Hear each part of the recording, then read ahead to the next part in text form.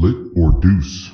What's hot in EDM right now? Next, you chose a topic about Tiesto. It says, holy fuck, Tiesto just drove Boom on a whole other level, and they obviously have some audio there. So, what do you think of that? Yeah. Well, I was just a little bit surprised. Always think Tiesto was a very trance-like, DJ. Mm-hmm. And it just sounded like he was playing it was very trap, very hip-hoppy, and I never knew Tiesto was, that type of DJ. Yes, so basically this is a kind of trap remix of Boom. So Boom is from last year. It's kind of a future house, let's say. I really liked the track, actually. I thought he was taking things into a different direction, more house than trance, and I was really interested to listen to that sort of direction when I saw him in Ultra last year in Miami, and unfortunately he remained into his kind of pop.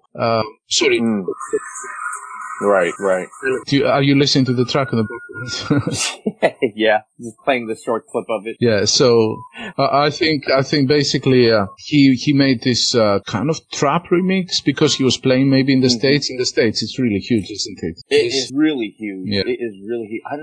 Trap has taken the States by storm. Like, trap is like a very, I don't know how to explain. It sounds very like hip hop, no? But with a lot of. It's funny because it has made a resurgence. So trap was really big, kind of 2011, 2012, and then this whole kind of EDM or big room took over. How with the big room sounds kind of becoming a little bit less relevant, trap is make the emergence kind of again, I think. Yeah. And I think we ought to speak about Don Diablo's new single there, where it sounds quite similar, but that'll be a topic of another podcast. It just came 2 days ago, so it's very, very similar. Okay, take care, guys. Signing out. All right, thanks, guys. Talk to you soon. Bye.